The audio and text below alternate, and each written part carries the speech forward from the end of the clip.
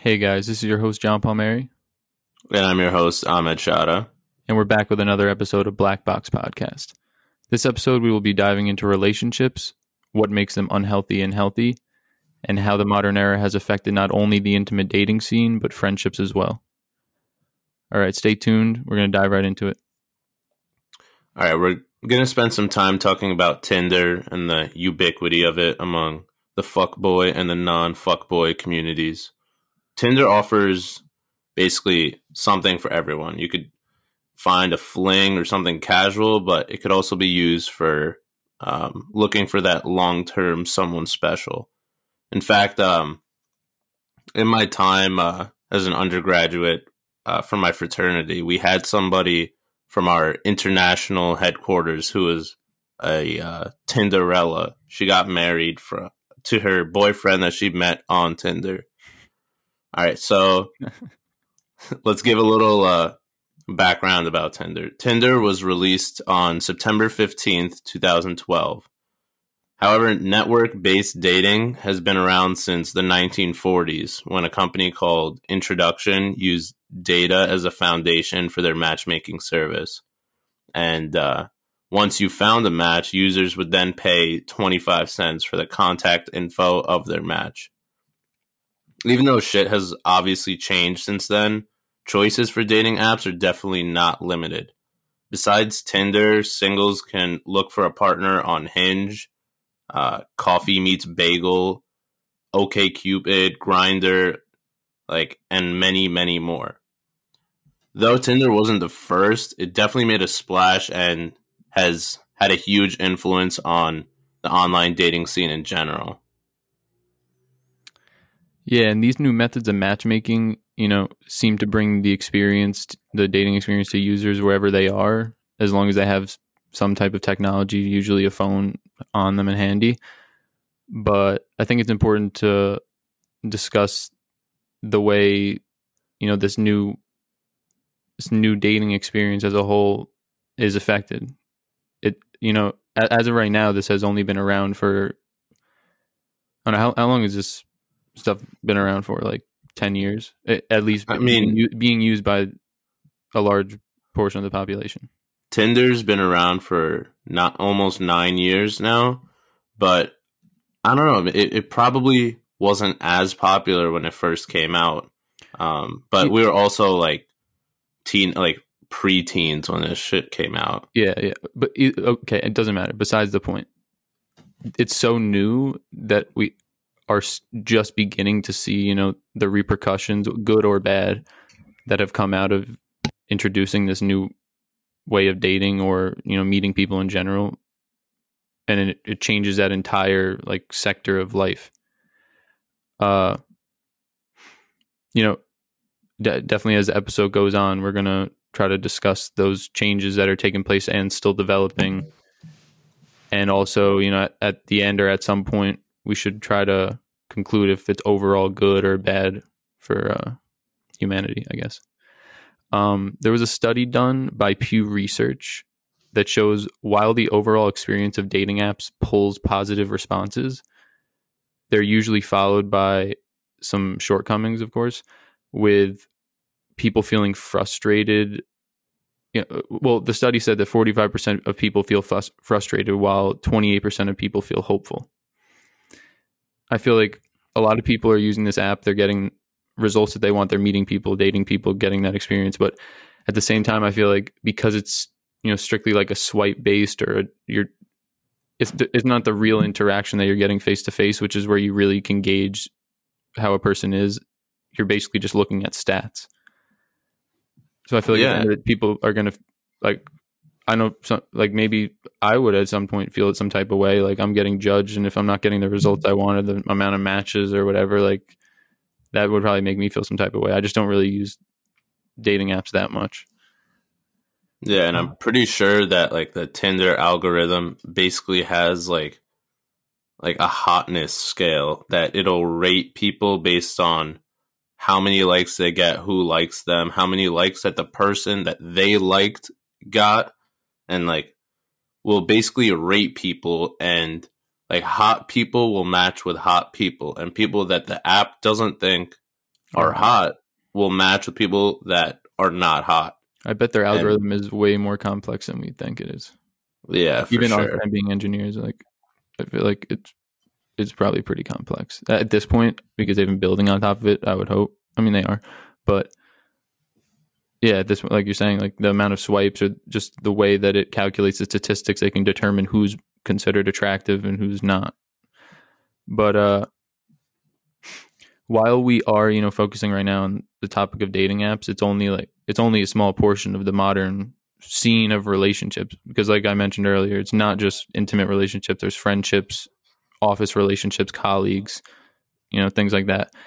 And I feel like social media as a whole and just the technological era that we're in has changed significantly all those types of interactions and how we get them and how they're maintained. Yeah, for sure. Yeah.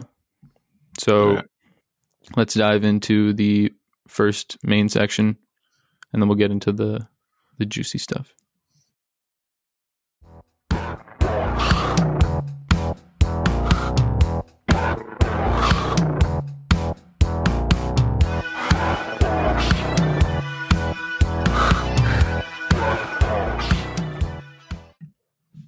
All right, before we dive in, I just want to shout out Tyler Caffrey, also goes by Same Company, who produced that track for us that you've been hearing in our episodes. All right. Shit sounds amazing. All right, let's talk about relationships. What makes a good and healthy relationship? Well, I guess there's no simple answer. Healthy relationships don't really look the same for everyone, since everyone has different needs. Each person has their own specific needs for like communication, sex, affection, space, hobbies, values, and so on. These could change as people get older or go through like different stages in their lives, such as high school, college, your first job, and like it's probably pretty obvious, but high school relationships are nothing like college relationships, which are then nothing like college relationships after college. And speaking from my own experience with my relationship, I've been in a relationship since my sophomore year of college. It's it's a great, healthy relationship. My girlfriend's name is Luna, and our relationship definitely changed a lot since we were in college, and now that we're both graduated and doing long distance, which is always fun. But we could talk about that a little bit later. All right. So quick shout out Looney Tunes, the GOAT. Obviously, everything that I'm going to say next is just my opinion, but I think it's accurate to some extent. I have a good amount of relationship experience. I've been in maybe 4 or 5. I think 5. A few of them pretty serious, but I'm just going to talk about the aspects that make up a good relationship and then what I think makes up a toxic relationship. So 3 main things that I want to emphasize when talking about healthy relationships. That would be communication, of course, honesty, and trust. So, I'm going to dive in a little bit to each of them. I really say dive in a lot. But I think communication is really important to any successful relationship, whether it be, intimate, friendship, work, because without it, if you're not communicating how you feel or what you want, need, or your intentions to another person, there's no real way for them to know. And they don't know how you're thinking or feeling. And then on the other hand, when you are consistently communicating, you're letting that other person, while you're also letting them know or allowing them to understand what you're trying to say or express, it also gives them the ability to, over time, like get to know you, how you think, how you feel, and understand you just that much deeper. So I think that's really important. Also, honesty.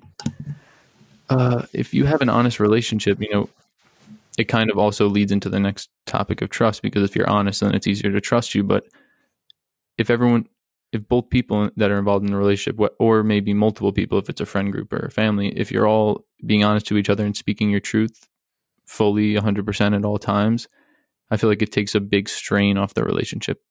Because if you know the other person is always being honest and always expressing themselves that way, then it's more of like a clear cut exchange.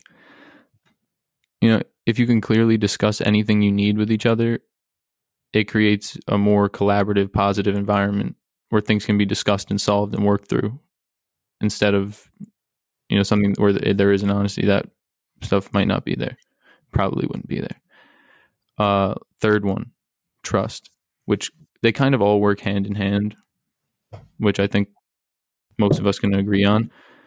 But I think trust is the one that comes because of the other two. If you're constantly communicating and being honest, it's much easier to trust that person because you don't have to second guess things. You don't have to wonder if what they're telling you is fully true or if they're bending the truth or something like that.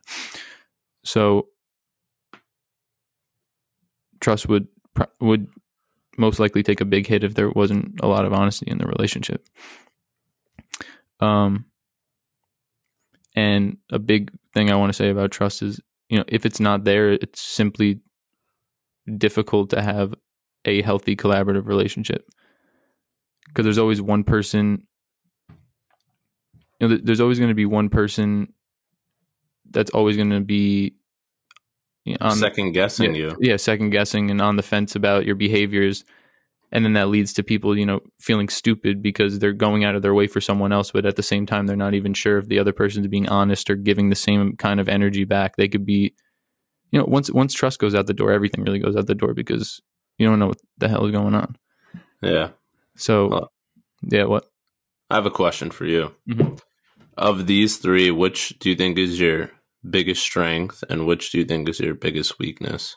We didn't prepare for these types of questions. Yeah, we didn't. No, but my biggest strength and my biggest weakness, I think my biggest strength would be like trust and honesty.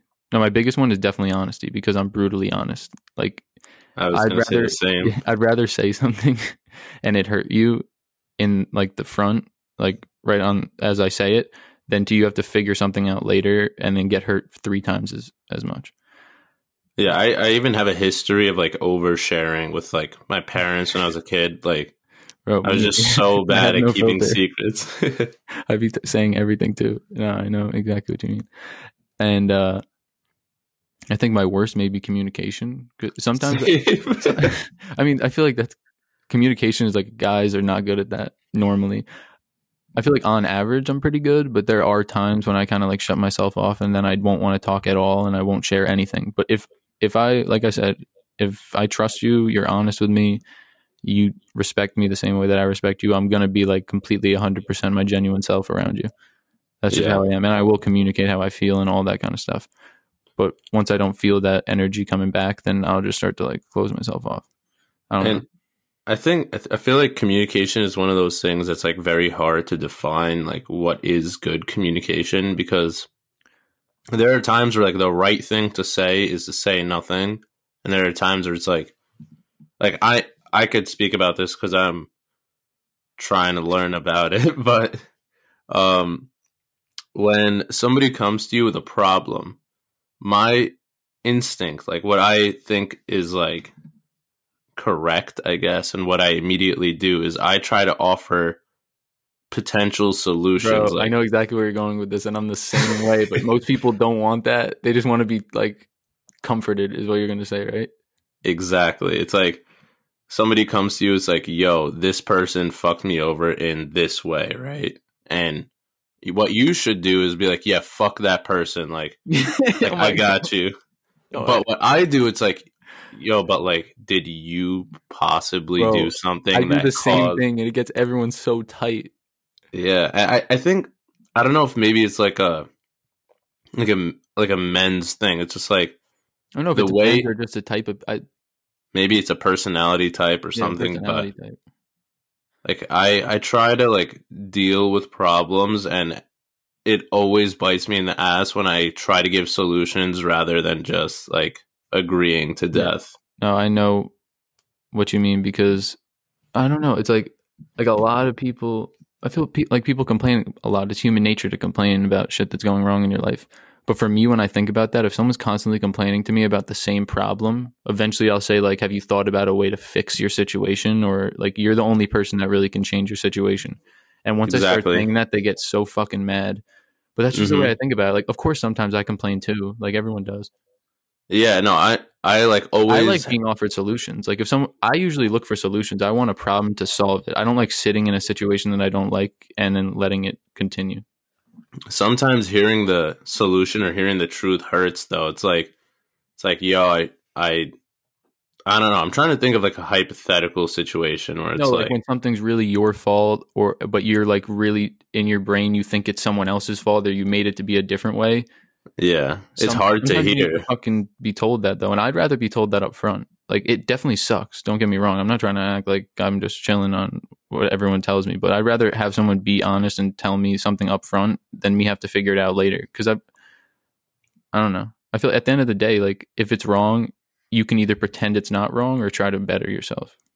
Yeah. Do you think that it's easier to communicate with like a significant other who you've spent like so much time and effort and like you've talked all the time, or do you think it's easier to like be brutally honest with like one of your boys? It depends on the situation, but I don't know. I feel like I'm the same person. It doesn't matter who I'm with. Like I'm the same people around my like the same type of person around my parents, around my siblings, around my friends, around a significant other. So like if I'm going to be brutally honest with one of them, I'm going to be brutally honest with all of them. Okay. Yeah. No, I fuck with that. I like there are slight changes, but I'm a weird person. Like, I'm super weird. I'm that weird in front of my significant other too, because if I can't be that weird around them, then are we really dating, or it's like a fake relationship? Yeah. It might be even be more weird with the person that I'm with. And we're pretty weird with the boys. Like but if you want to say something else, if you want to say something else, say it. But then I want to discuss the toxic stuff real quick. All right. My last thing is like, I feel like there are some people where maybe it's their personality or like their energy. It's just harder to just be real with them. Like sometimes you'll have people that like fuck up. You tell them they fuck up and they just like kind of accept it.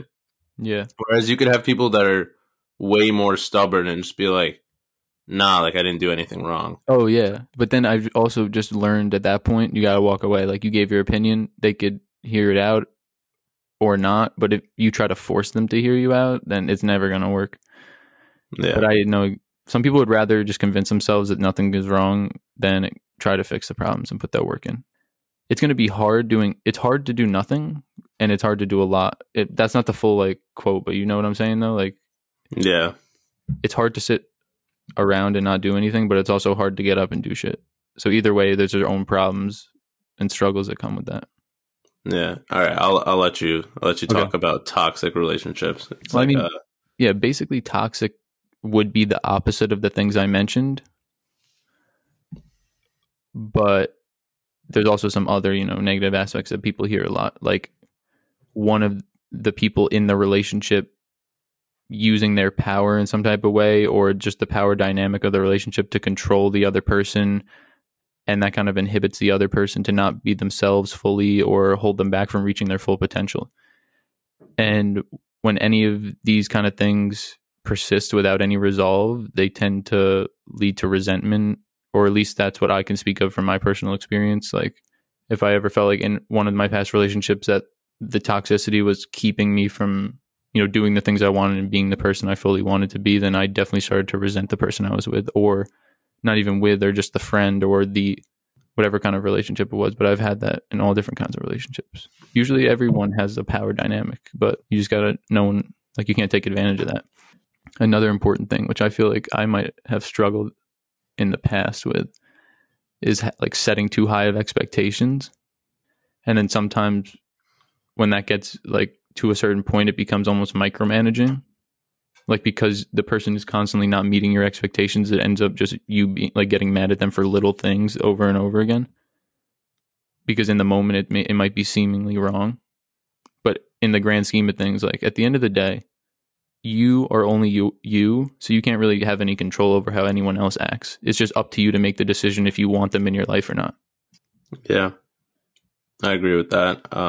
I definitely think that like one of the biggest factors of a toxic relationship is when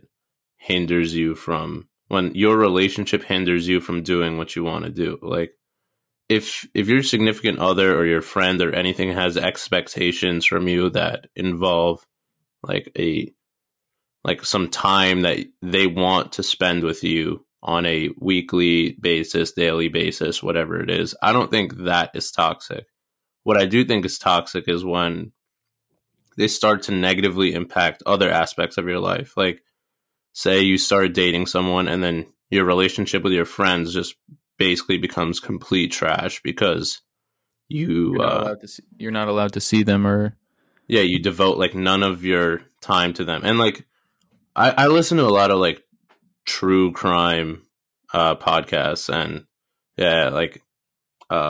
one of like the big like signs of like an abusive relationship is when one partner is like controlling like the social aspects of another partner's life. Yeah.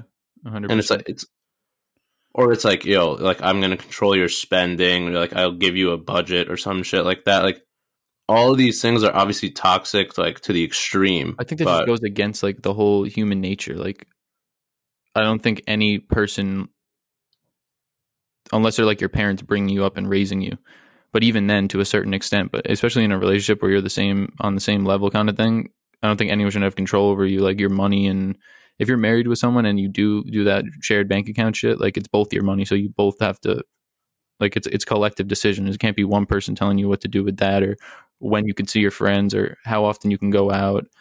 At the end of the day, if they're doing things that like they're seeing their friends too much, or they're doing something that you don't like, it's up to you if that's enough to break up or enough to end the relationship right there. But it's not up to you to tell them what to do and how to act. Do you think that like there are some toxic behaviors that can be worked through, or do you think that? No, I definitely anything. I feel like if you want any relationship to work, you can work it out through communication and trial and error and making resolutions. But I mean, there are definitely some that aren't reversible, or like if you have like hitting or physical abuse or a lot of mental abuse, because that just creates lasting effects. And also that like cheating and stuff. Like if you cheat, I think a relationship is done after that. It's hard to salvage anything. Yeah, for sure. Because the trust is gone. I think all of these things can be traced back to those like principles.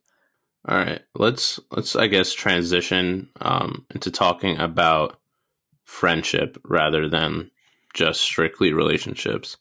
So I'm gonna put a question out there, John. Feel free to say whatever you want. What do you think is the role of a best friend in your life? I think a role of a best friend is basically like a ride or die. You know, like someone that, I mean, it definitely helps, or maybe in my situation when you've been through things together, because there's that like bond that's created, but it doesn't have to, you could meet someone the next day and then they'd be your best friend. But I think it's someone that, you know, you can rely on, someone that checks in on you and you both are looking out for their best interest. Yeah. Something my dad always says, like as like an immigrant to the US, he was always saying like anyone will be your friend when like life is great and you're doing well, but a good weather friend. Yeah. Like your true friends are revealed when like you're down bad and like life is complete garbage. And those are the people that are still there with you, still like basically that everything is unaffected regardless of your circumstances. The boys when we were getting railed at Stony Brook. Yeah, exactly. All right. And then is that relationship that you have with your best friend or friends, is that different from like the relationship you have like with the boys or the girls, like just in general? I mean, just feel like there's different categories of friends. Like I don't have one best friend. I probably have like a few best friends. Mm-hmm. And then outside of that is like the whole squad. But then there's also people that you go out to have a good time with, or like, there's different people that the right situations to hang out with them in. But at the end of the day, exactly. you do. I think everyone has, or hopefully, or should, at least one or multiple, like a squad, where no matter the thing, you could be with them. But then there's also maybe that person, that one friend, you can always call when you're like, I don't even know. I think I explained my point. Like, it's just different categories, different situations to different friendships.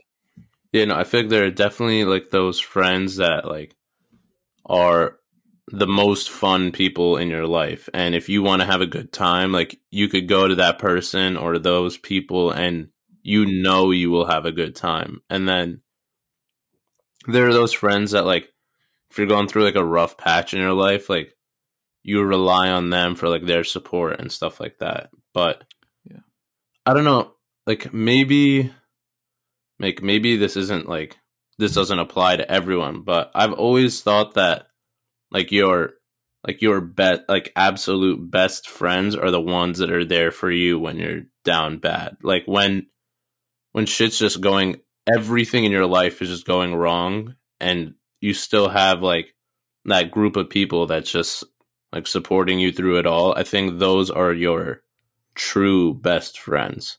Okay, yeah, I agree with that. Definitely. Like, if you're like, yo, I want to go get fucked up, like, let's go have fun.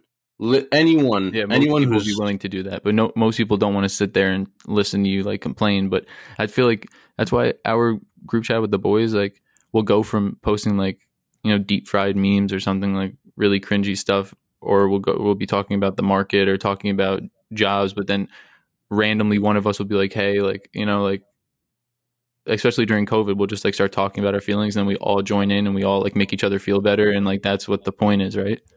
Yeah, exactly. Definitely. All right. I know I've been asking you a lot of questions, but I'll ask you probably like 2 more. It's fine because I have something for you after. Excellent. So do you think humans are selfish by nature, and are they closest to people when it's most convenient for them? They definitely are selfish by nature, but we also are conscious. So at the same time, like, at least for me, morally, like or at least I try not to. Maybe sometimes I have lapses of judgment and I make mistakes, but if I know someone's going to provide me something and we're going to have a good time and all this positive stuff, at the same time, I would feel bad if I wasn't there for them during the bad times. Like, for me personally, I feel like all of that comes together. Yeah, no, I definitely agree. But by nature, yeah, I think if people weren't thinking about that and weren't conscious about being there for others, we would just constantly go out and search for the gratification that we can get for ourselves. Yeah, and I feel like your best friends are more likely to be people that you see like all the time. And like Moose in fucking Wisconsin, he's still one of my best friends, and I talk to him like almost every day. But it's harder to talk to him, and like now that both of us are working and like we have to like cook and clean and do shit like that, like it's definitely harder to like maintain our friendship versus like when we were in college. We had the same major, we were always fucking around in class and shit. But I think like if you really want to like keep a strong friendship, then you can. Yeah, I think if you want anything to work like that, you'll almost subconsciously put the effort in to make it work. But exactly. The thing I wanted to make a point of, what's that? It's like if someone's your real friend and you actually mean something to each other, you could not talk for 2 years, but when you come back, it's like day one, like nothing ever happened. Yeah, it's as if like a lot of my best friends or close friends, at least. Yeah, it's as if like they never left. Like Omar, who literally just disappeared, spent a year in Egypt and came back. I totally forgot that. Yeah, he was gone. Yeah, and then the whole COVID, he was gone, and then he came back, and whatever. And then we saw him. I haven't seen him in literally 2 years because I didn't see him the whole time before that. He went to Stony Brook like twice, but I didn't even catch him. He went to hang out with other people. And then when we saw him, it was literally like nothing. Yeah, that felt super good. It was good to see him. Yeah, no, it was so nice seeing him again. And like after sitting and like just talking with him, it felt like we were back in West. Like, yeah, it felt like nothing ever changed, even though this man just spent a year in Egypt. All right. I promise you one more question. Oh, one more question. Okay. Do you think friendships are always formed organically? I mean, it depends what you think organically is, right? But like, I think, have you ever? I mean, like the topic we were discussing before with dating apps, I don't necessarily think that's organically. I don't think it's organically at all, to be honest. It's you're purposely going out and seeking that connection, so it's not organic; it's on purpose. But I think they definitely can be, and that's, you know, like the spontaneous meetings between people or this new person at your job that you end up becoming close with. And I also feel like those are the ones that they happen more naturally and sometimes even quicker. I feel like when there's no pressure behind it, it's all just what you're feeling. So if the vibes are there, then the energy's there and it all clicks. Yeah, and it's always crazy when like you've been friends with somebody for years and then you try to think back. It's like, wait, how did we meet again? Or it's like, how did this group become what it is? And you're just trying to think, like, recollect, like how every single, like basically every piece of the puzzle just fit perfectly to get your current group of friends. And it's wild. Like you meet your friends, like Brendan was at like my orientation table and was like asking me for directions to get to the car that he parked. And I was like, bro, I don't know where your car is. We need to dive into this real quick, at least for a couple minutes, of how our whole friend group met, because we were talking about this the other day. I don't know if it would have happened if it didn't happen when it did, but I feel like the people that we were on campus and how Stony Brook is, we probably would have ended up becoming somewhat friends at some point. But for you to be in his orientation group, and then the first day of freshman, like fall semester, I was in a lab with Ziad, Brendan, and Andrew. And then for all of us to become friends somehow and become lab partners, and then to carry that into another semester, and then to meet you and to meet Kyle and to meet Moose, and then all of us to join Pi Lam. And just a lot of things had to happen to get it where it was. But that's also the thing about in the beginning of college, you don't know anyone. So you're much more willing. But that's a good point, I guess, like the mindset. If you're willing and in a position to want to make friends, then you'll probably be like better suited to do it. I don't know. But then if you're not in a space where you want to meet new people, you're probably not going to, because you're not going to put yourself out there. Yeah. Yeah, like if you're like comfortable with the people you have in your life already, then you might not actively seek out meeting new people, making new relationships and all of that. Yeah. Like I told you before, when we would have like parties or we'd have mixers at the house, we might not be allowed to say that, but we're going to say it anyway.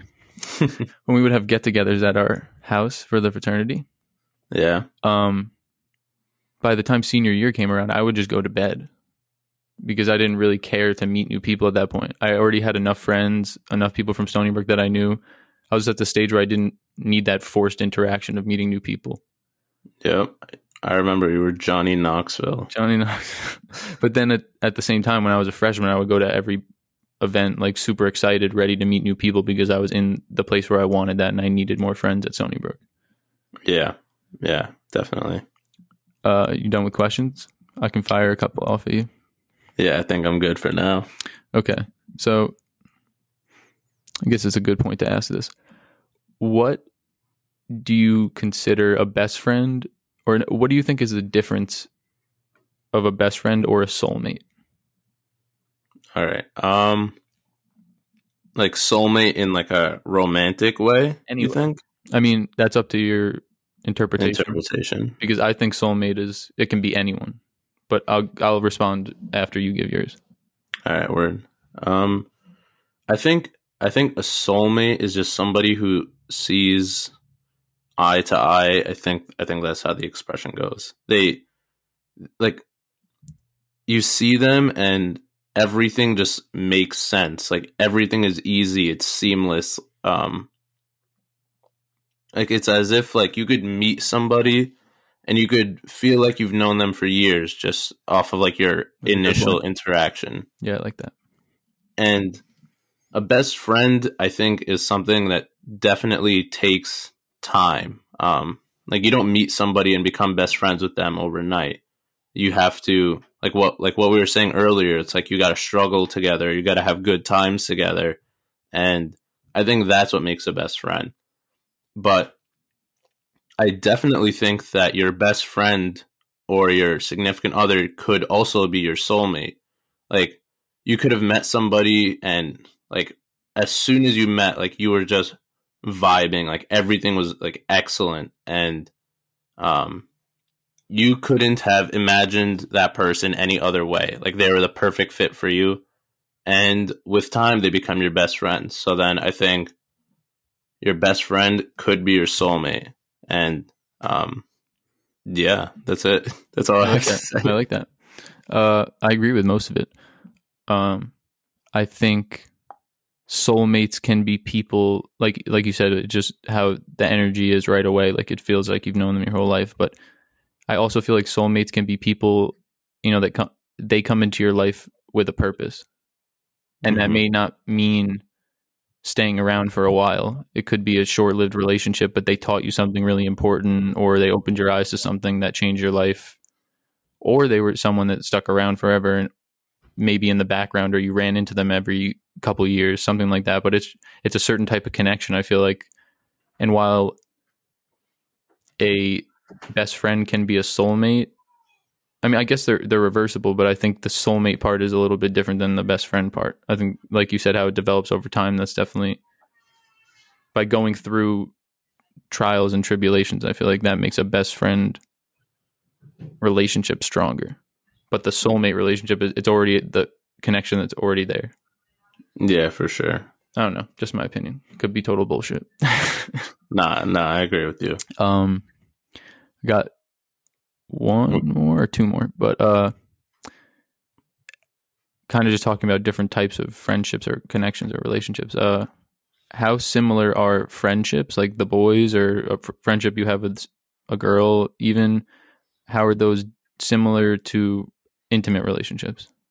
I think I mean, I hate to give like a cliche answer, but there's extremely similar and also extremely different. The ways that they're similar, I think, at least like speaking from personal experience, like a relationship is like the type of thing where you need to put effort in. Like the amount of effort that you put in is what you get out of a relationship. And like if you're like a lazy fuck and you're a terrible boyfriend, girlfriend, like whatever, your relationship's gonna suck. And I think that's inevitable, that if you're just a lazy person, your relationship will not be great. And I think that's like the same shit for a friendship. Like if you're a terrible friend, like it might not happen immediately, but over time, like you will be dropped, because if you're the type of friend that's like never there for anyone, and every time that like people make a good memory that like they'll remember forever, you're not there, like shit like that, like then your friendship isn't really as valuable to people as if as somebody who is actually putting in effort and making it apparent that they truly value that friendship. Things that I think are definitely different. I think friendships, depending on the person, depending on like the exact situation, you share different types of information with your friends and with your significant other. Like in terms of like work success and like personal successes, I don't know, I feel like that's the type of thing that I talk to Luna about all the time. It's like, yo, like I did this thing, like are you proud of me? It's like almost as if like I'm like a fucking child. But I feel like I don't do that as much with my friends. Like when you're with your friends, it's not like you got like a like an image to keep where it's like, yo, I'm like so like fucking dope. But No, like, no. Well, that's just our society. Like dudes having to be dudes, and if you express your sensitivities, then you're like a bitch. But I mean, obviously, like, that's not how it's supposed to be. like you're the type of person that I could, yeah.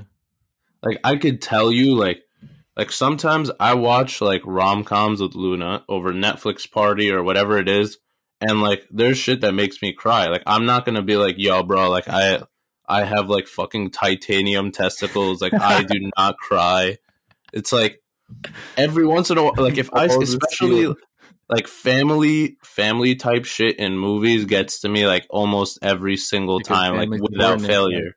And I don't know, maybe it's like you're more real with somebody in a relationship, like as unfortunate as that is. But I feel like there are some friendships where it's like you still have that like same type of energy where it's like I could tell you literally anything and I know I won't be judged like at all. Yeah, So because, well, you know that because I say stuff that's like, like, did that kid really just say that shit? Like, like disgusting. So it's much easier for you to at that point because you're like, this isn't nearly as bad, then I could say it. I think like if I had to like sum it up, like your friends are the people that you complain about your significant other to, and your significant other is a person that you complain about your friends to. That's actually heavy facts. I can relate to that. It kind of talks about what you were saying before, like dropping friends or getting dropped by a significant other at some point if you're not really providing anything. Like at the end of the day, a relationship is supposed to provide you with something, right? Any connection that you have. Yeah. And you're supposed to also provide something for them. But that doesn't mean that at all times you both need to be providing stuff for each other, because people go through ups and downs of life. So there are points in the relationship where maybe you felt like you weren't getting all the boxes checked, or you weren't feeling as satisfied, but maybe your partner was like suffering a little bit or going through a hard time. So then you put in some extra effort to make them feel better. Mm-hmm. And then in return, when they got back up on their feet, like emotionally or mentally or whatever, they return the favor kind of thing, you know? Yeah. So, but the point is, like, no matter the relationship, it always seems like at any point in time, one person seems to rely, maybe for lack of a better word, on the other more than the other person relies on them. Yeah. You agree with that? Yeah, and it goes through like stages. Like at any one point in time, somebody has it worse than the other, or somebody's like got more on their plate, and they just have to like the more shit that you have to do like on a daily basis, or like things that are just constantly like consuming you or taking away like your mental energy, like it leaves you with less time to do things for other people. Like as like I just want to say like relationships are not like strictly like business where it's like products. Oh, like no. if this does not provide me with value, then it is useless to me. And but I don't know. I don't think I mean, it's if you go like the whole relationship and you don't feel like you're getting anything out of it, then I feel like that's a good indication to leave. Yeah, for sure. Then it's like almost like, why are you even in it? Yeah, like, no, exactly. Yeah, humans are fucked up. It shit don't make no sense. We're trying to make sense of it though. Yeah. Are you good? Because I think we could break Yeah. off and then do our second part. And then Yeah, for sure. All right. All right. Now let's talk a little bit more about Tinder specifically. And kind of like it'll represent the entirety of like the whole online dating scene and apps and all of that. Do you think Tinder was intended to be a place for people to find hookups initially? I mean, not initially, no, but I feel like as time has gone on and society has developed, it's just lent itself that way. But I don't know. I think I mean, of course, at first it was a dating app, right? That's at least what I thought. Maybe the intention wasn't. Yeah, I think I think like hookups and stuff like that have become a lot more normalized recently. As they should. Maybe, yeah, like maybe within like the past 10 or 20 years, compared to like generations and boomers and shit. Like if a boomer was told that like somebody had a body count like in the double digits, I'm sure like they would not think that's okay. The And hell they go. I think everyone's like opinions on that kind of stuff are like you're free to your own opinion. Yeah, I just think some people force their opinion onto others. Yeah, I have my own opinions of all that kind of stuff, but I also realize that everyone else is their own individual, so yeah, it's up to me to decide who I fuck with at that point. yeah, for sure. All right, let me fire off some Tinder statistics, and then I'll give you the floor. So, as of I believe late 2020, Tinder has 57 million users around the world, 5.9 million Tinder subscriptions, or I'm sorry, Tinder subscribers pay for a premium Tinder Plus and or Tinder Gold. Tinder is used in 190 countries around the world and is Really? available. More than 10% people pay for the premium? Yeah, Damn, I guess. wild. I ain't never paying for that shit. It's available in 40 languages. Tinder processes 1 billion swipes per day. That was as of late 2014. And currently has risen to about 1.6 billion. So they've seen like 60% growth in like the past 7 years. Tinder users go on 1 million dates per week. I have no idea how that statistic was collected, but maybe it was like some kind of market research type of thing. Over 20 billion matches have been made since Tinder launched, which is wild because that's almost 3 times the number of people on the planet. Over 50% of active Tinder users are active at 9 p.m., which I find hysterical. Like 9 p.m. given, maybe trying to meet someone real quick. And it's just like that's sad boy hours, sad girl hours, like whatever it is. Like especially I feel like that's like 1 a.m. to 3 a.m. Like that's when you're really thirsty if you're reaching out at those times. Like I've never used Tinder. I've been in a relationship for like most of like my mature life, I guess. But like I've seen like my friends on Tinder, and like you could be sitting with them in a group and they just start swiping, and it's just like what, like why? Yeah. Yeah. I don't know. I've been on it and I've used it multiple times, but it's always for like a short period of time and then get off, and then maybe go on for a little bit again. I've never been consistent, and it just seems forced to me. Yeah. How about this? Some active Tinder users log in an average of 4 times a day. Various studies show different percentages, but most find that 18 to 24 demographic forms the core user base. Tinder's parent company, Match Group, reported $444 million of revenue in Q3 of 2018. Okay. Yeah, so that was just a bunch of numbers and facts, but I don't know. I feel like there are a few of those figures that definitely stand out, like the average number of times you open up Tinder per day is 4. And the number of matches made since Tinder launch, and yeah, some of those like more specific ones are pretty interesting. Puts things into perspective. Yeah, over 20 billion matches. That's fucking wild. All right, so I guess I'll go into some of the untangibles, or like kind of wrap up the whole idea of how we might look at this or think about it.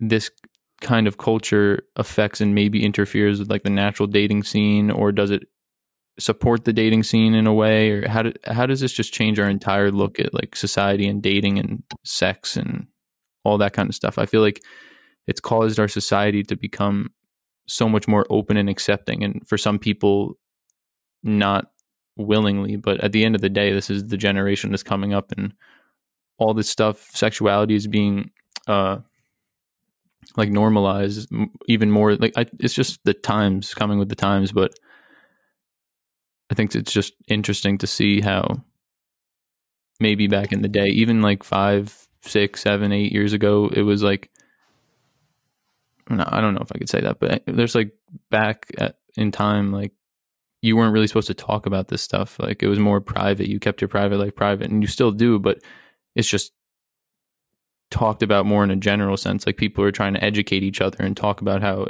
finding what you like is good, and sexual experimentation, and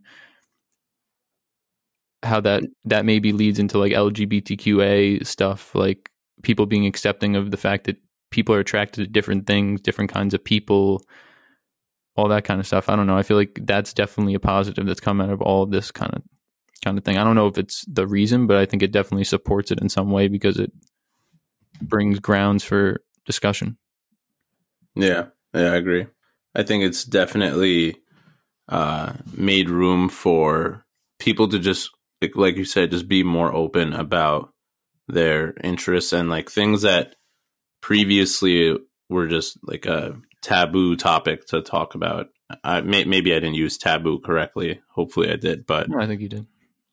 I just think like at the end of the day, we're all animals. We're all like these horny individuals that have our secrets and do our own things and have preferences and stuff. Yeah, basically. one way to say it. But yeah, it's like it was just shit that we don't talk about and keep behind closed doors. So like, wouldn't it be better as a society if we all like together spoke about these things, made it normal, made it okay for kids to talk about it so they're safe when doing things? Like the way that they approach health education back in the day when I was growing up, it was like you should be scared about getting pregnant and getting an STD because you're going to die. Like people still have sex anyway. Like naturally, that's something we need to do at a certain point in our lives, or maybe it's not. Some people don't need to, but for a large majority of us, we do with some type of person or a gender that we're attracted to. So, I mean, I don't think we should. What? I think just real quick, when you said kids, I said kids. Yeah, no, you said kid. I mean, I know what you meant. I know you meant like people who are teenagers. Like people, but I shouldn't say kids. Like, yeah, I mean, the thing is that like there are people that I remember when I was in middle school, like boys and girls. It was like always kids, there are kids, teenagers, like they're fucking kids, and people are sexually active. Yeah, these people are in like middle school, like just like discovered like their genitalia, and they're already having sex, and it's insane. And they don't know enough about it. Like there's stuff that I've learned just in the past couple of years, and still learning. It's like new things about how it all really works, you know? Yeah. Just like, looking random shit up on the internet. And I think if you're a kid and you just started coming into your body and all this stuff, if you're going to be doing it, then I don't think you should be safe. You should be honest, open, and talking about it. Like you shouldn't have to be hiding it from people, because then you make mistakes because you don't know. If there were educated people talking to you about it, then you'd be a little smarter. Yeah, for sure. I don't know. But at the end of the day, I think this new generation is like, we're bringing on all these different ideas and challenging the status quo that's always been. And it's good. I think it's definitely like healthier. While there are negative things that have come out of this, I think overall there are equally as many positives. And I think it all has to do with just the progression of our society and people expressing themselves, being open and honest with each other, and just not living your life a lie or things like that. Like always keeping your truth. And I think that's really important. And I feel like that might have been something that was suppressed maybe in previous generations. Yeah. Because it was more like, we don't care, we don't want to hear about it, so just don't talk about it. And then people suffer when they can't talk. Yeah, no, I agree. I think the overarching theme is that there's progress to be made, and there has been progress in the way that relationships are viewed in the world. I think especially since social media has become more prevalent in society, that you're able to find a community in regardless of your interests, which I think is really important, right? And I feel like I might be talking in circles, but I think it's good that people just feel more comfortable in their own skin and talking about the things that they do, like either privately or in some type of way. Hopefully, in some way instead of not at all. But yeah. I think we portrayed the idea. Yeah, and most importantly, everybody needs a suck. It's an undeniable fact. Yeah. Whatever the suck is for you, you need it. Probably. Yeah. All right. We're going to transition out. Well, this wraps up our second episode. We're excited to continue to improve and provide our listeners with quality content. Thank you guys for tuning into Black Box, and be sure to join us next time as we discuss another interesting topic. We'll keep this shit as close to off the dome as we can without sounding completely unprepared. Reach out to us through our email, blackboxsubmission@gmail.com, for ideas or any type of cool conversation. We're working to develop our social media presence, so like Twitter and Instagram, and we'll get better at this shit with each episode. Thanks, guys.